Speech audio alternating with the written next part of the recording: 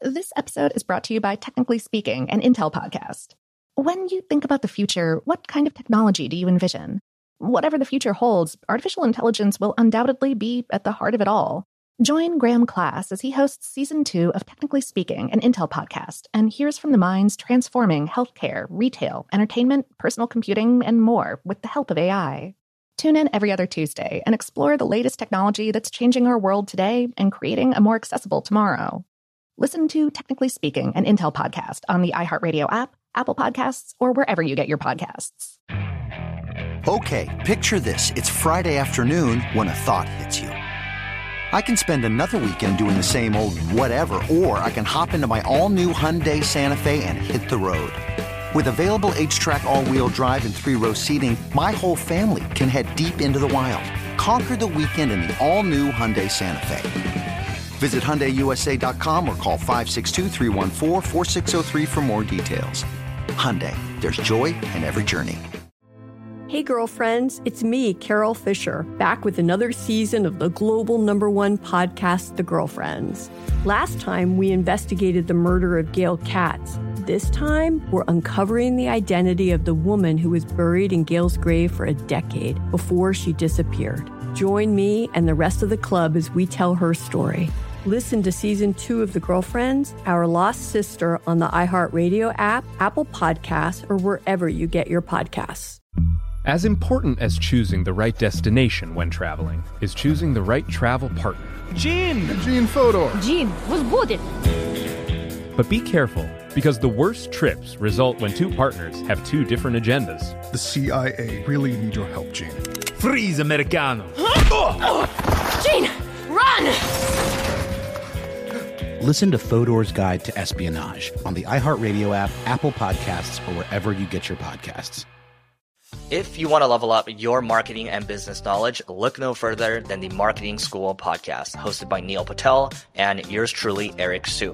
It is the #1 marketing podcast on Apple and number 15 on business in the United States. Now, if you want to listen to interesting conversations with operators that have been there, done that, also with other interesting guests, then listen to Marketing School every weekday on the iHeartRadio app, Apple Podcasts, or wherever you get your podcasts. Welcome to Brain Stuff, a production of iHeartRadio. Hey, Brain Stuff, Lauren Vogelbaum here. When the Wright brothers gave us the engine-powered airplane in the early 20th century, they didn't just give us a new way to get around. A flight also gave us an entirely different perspective on the things around us, or specifically, the things below us. From above, people became tiny specks, and fields looked like the tiled squares of a quilt. And before long, on the east coast of the United States, pilots began noticing something even more interesting. What we once thought were just simple, isolated ponds and wetlands along the Atlantic coast began to be seen as a pattern of thousands of egg-shaped depressions that were all oriented exactly the same way. From above, it almost looks like a giant from outer space sneezed all the way from Florida to New Jersey, leaving a series of shallow depressions in his wake. Their origins are still a scientific mystery today, but these ponds are as important to the landscape now as they were millions of years ago. Today, they're most commonly referred to as Carolina Bays. A large number of them occur along the coast of North and South Carolina.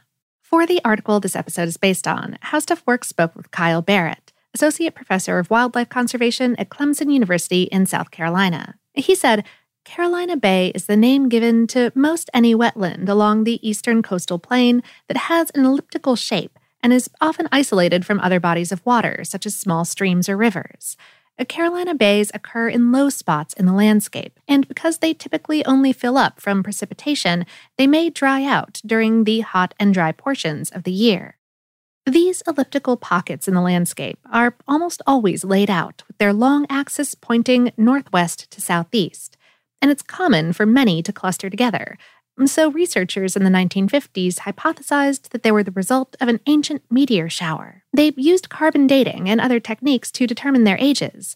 But it turns out the Carolina Bays were not all formed at the same time. Some were formed tens of thousands of years apart. Barrett said, some wetlands are estimated to be over 100,000 years old, whereas others may only be 15,000 years old or less. There isn't any support for this meteor shower idea, since they don't have the same origin date, and no material has been found in the soil to suggest extraterrestrial formation. The next best hypothesis, while less otherworldly, is the most likely answer. The wind. It suggested that during the late Pleistocene period, about 2.5 million years ago, very strong southwesterly winds on ponds caused currents. Those currents washed against the southwest and northwest sides of ponds and resulted in sediment deposits on the northeast and southeast sides. Over time, they formed what we now know as the Carolina Bays. At one point, there may have been as many as 200,000 Carolina Bays, but researchers say that nearly 97% of Carolina Bays have been impacted by agriculture and logging. A human impact hasn't just erased a piece of our geological past, it's also disrupted a delicate ecosystem of marshes that are important to many wetland species, like salamanders and frogs in North America. Barrett explained, Carolina Bays, along with other types of isolated wetlands, offer a wide range of environmental benefits. Many insects and amphibians are particularly abundant in these wetlands, since Carolina Bays are without fish most of the time. Even terrestrial species, such as birds and bats, are more abundant in patches of forest containing a Carolina Bay than equal-sized forested areas without one. Wetlands, like the Carolina Bays, are also essential in preventing flooding and improving water quality, too. Unfortunately, many bays have been repurposed for human use, like farmlands, the development of homes or businesses, or expanded into ponds.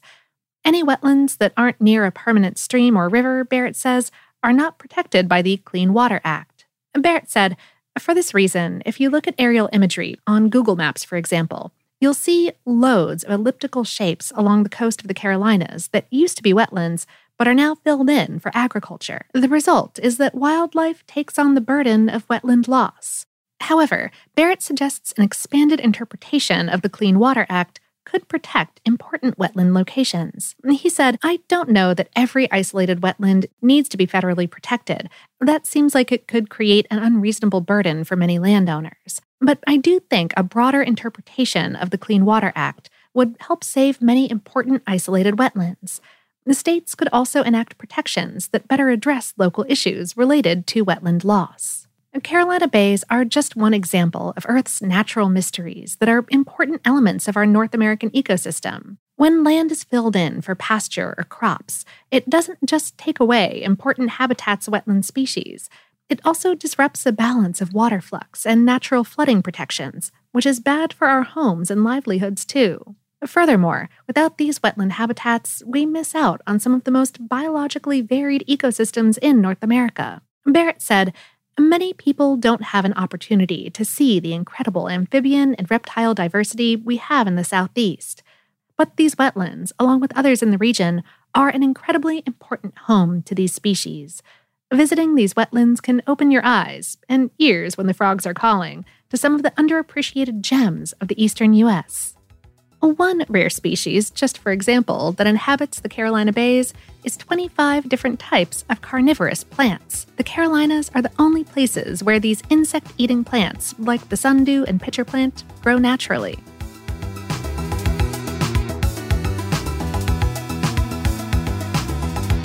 Today's episode is based on the article What Caused the Mysterious Carolina Bays on HowStuffWorks.com, written by Allison Troutner.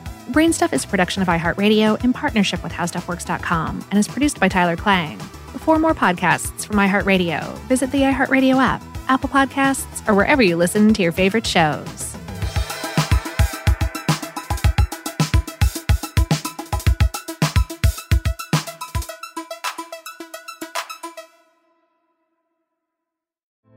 Hey girlfriends, it's me, Carol Fisher, back with another season of the global #1 podcast, The Girlfriends. Last time, we investigated the murder of Gail Katz. This time, we're uncovering the identity of the woman who was buried in Gail's grave for a decade before she disappeared. Join me and the rest of the club as we tell her story. Listen to Season 2 of The Girlfriends, Our Lost Sister on the iHeartRadio app, Apple Podcasts, or wherever you get your podcasts. As important as choosing the right destination when traveling is choosing the right travel partner. Gene! Gene Fodor! Gene, was будет? But be careful, Because the worst trips result when two partners have two different agendas. The CIA really need your help, Gene. Freeze, Americano! Gene, run! Listen to Fodor's Guide to Espionage on the iHeartRadio app, Apple Podcasts, or wherever you get your podcasts.